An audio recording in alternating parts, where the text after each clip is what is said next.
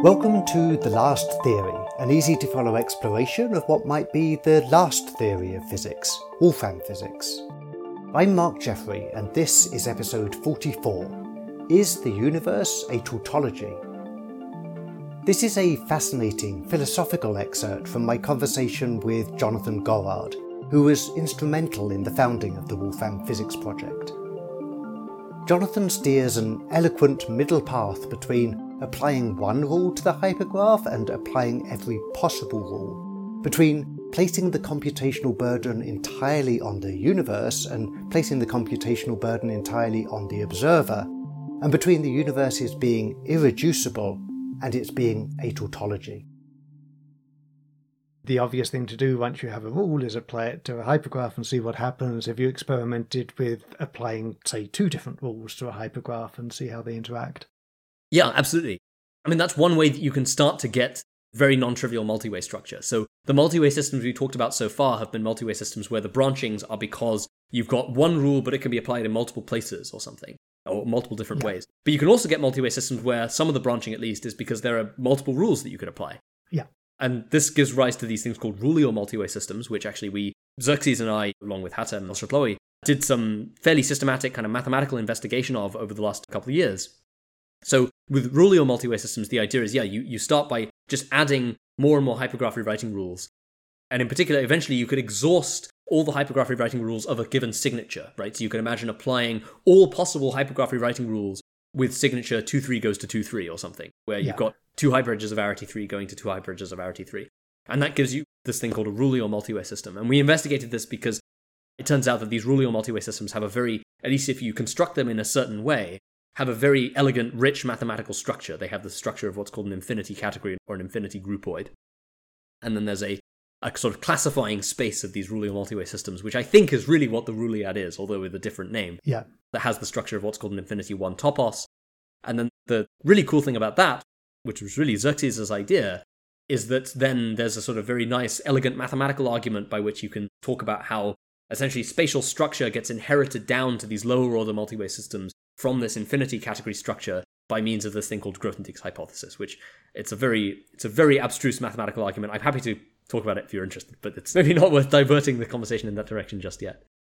Yeah, it's probably a little bit beyond me, those kind of mathematical details, but it's one of these things that certainly grabs people's mind, the idea of a Ruliad and the idea of all possible rules, but how fruitful that will be in actually generating provable physics is another question.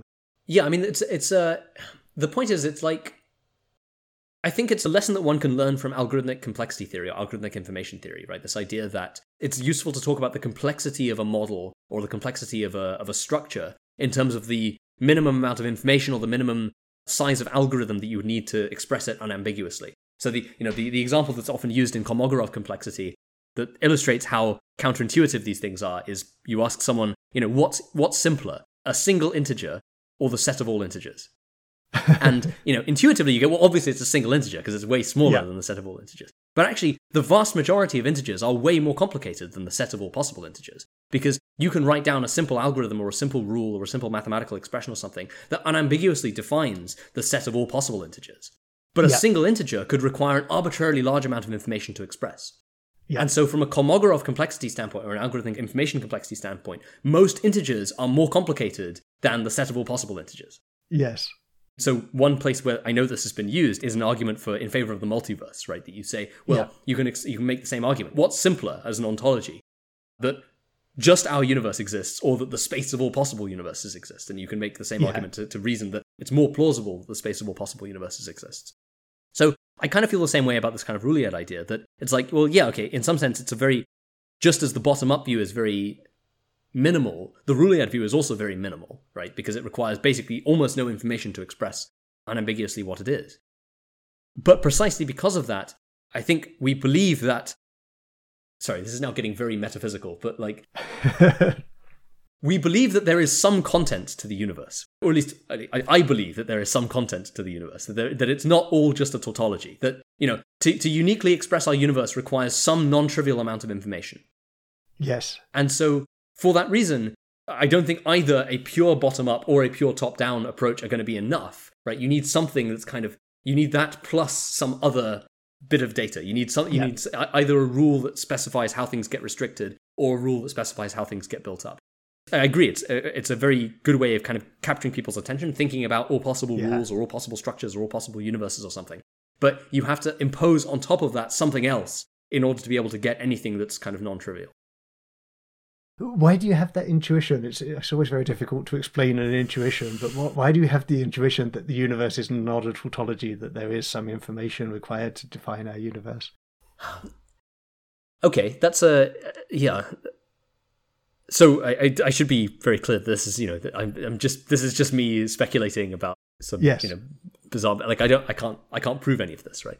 But let me give two levels of explanation there. So the first thing is that I think if we look at what we know about the laws of physics, there are lots of things in there that are very kind of minimal and elegant, like the Einstein field equations, for instance. Yeah, you take essentially the simplest curvature invariant that you can define, and then you make the simplest constraint on that curvature invariant, and that gives you the Einstein field equations. And somehow remarkably, that's sufficient to like encode all of gravity. That's amazing.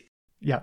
So there are certainly some things where it seems like the universe is very minimal and very structureless in that way. But then there are other places like, for instance, the particle content of the universe, where I think it's safe to say the same is not true. And, maybe someone will say, okay, but the fact that there's this hierarchy of particles, and the fact that we have all these different fundamental forces is because of some broken symmetry or whatever. And that may end up being true. But it certainly seems to be the case that, and this is something which, actually I think theologians, people like John Duns Scotus and other scholastics first talked about this in a serious way, that the world seems to be neither completely trivial, right? It's neither fully reducible, where everything is ordered and minimal, but it's neither completely irreducible, right? It's not that everything is chaotic and we can't make any kind of general statements. Somehow it seems to lie somewhere in this liminal space in between, where there's enough content that it's interesting, but not so much content that we can't write down well-defined laws of science or laws of nature.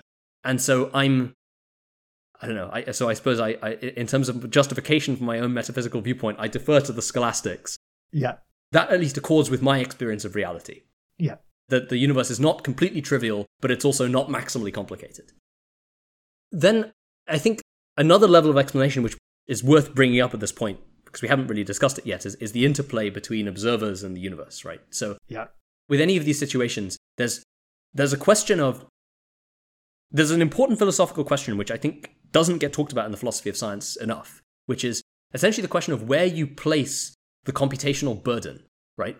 Because one way that you can think about this dichotomy between the bottom-up picture and the top-down picture is that it's a distinction in whether you place the computational burden entirely on the universe or whether you place the computational burden entirely on the observer. What I mean by that is, in a bottom-up view, if you want to say, okay, we want some rule that generates, physics as we observe it, then basically what you're saying is the observer, you're not even caring about the observer. There's no model of the observer here. You just say, we have notions like particles and fields and curvature and whatever, and we want a rule that reproduces those phenomena. Okay, so the observer is irrelevant, and you're placing all of the computational burden on the universe to reproduce that phenomena. That's the kind of extreme bottom-up view. The other extreme is you say, well, actually, the universe is trivial, that it's just a Roolead or something, all possible structures are instantiated. And everything that we perceive, like curvature or fields or particle content, is some feature of us and the way that we perceive reality. It's some feature of how we slice apart the Roolead. And so then you're saying, well, now the computation for the universe is trivial, all the computational burden is being placed on the observer, and that's the kind of extreme top-down view. And so all of physics is a byproduct of how we perceive reality, not a byproduct of reality as it actually is, so to speak. Yes. And again, I don't think it's meaningful to say that one of these is true and one of these is false. It's that they're equivalent ways of viewing the same thing. Yes. All we really know are the things we can observe, and we can parameterize it however we like. And so, again, the best way I can summarize my own philosophical prejudice is that the most fruitful way of thinking about the nature of reality is to suppose that it's somewhere in between, that it's neither the case that the observer is completely unimportant and trivial, but it's also neither the case that the universe is completely unimportant and trivial. It's that both take some kind of share of the computational burden, and that therefore the laws of physics are partially a byproduct of reality as it really is, so to speak, whatever that means, and partially a byproduct of how we as observers make sense of the qualia that we experience. But precisely what that balance is, I don't claim to know that. Thanks for listening to The Last Theory. Join me for fresh insights into Wolfram physics every other week. Subscribe to the free newsletter, podcast or YouTube channel at lasttheory.com. After all, this might be the most fundamental scientific breakthrough of our time.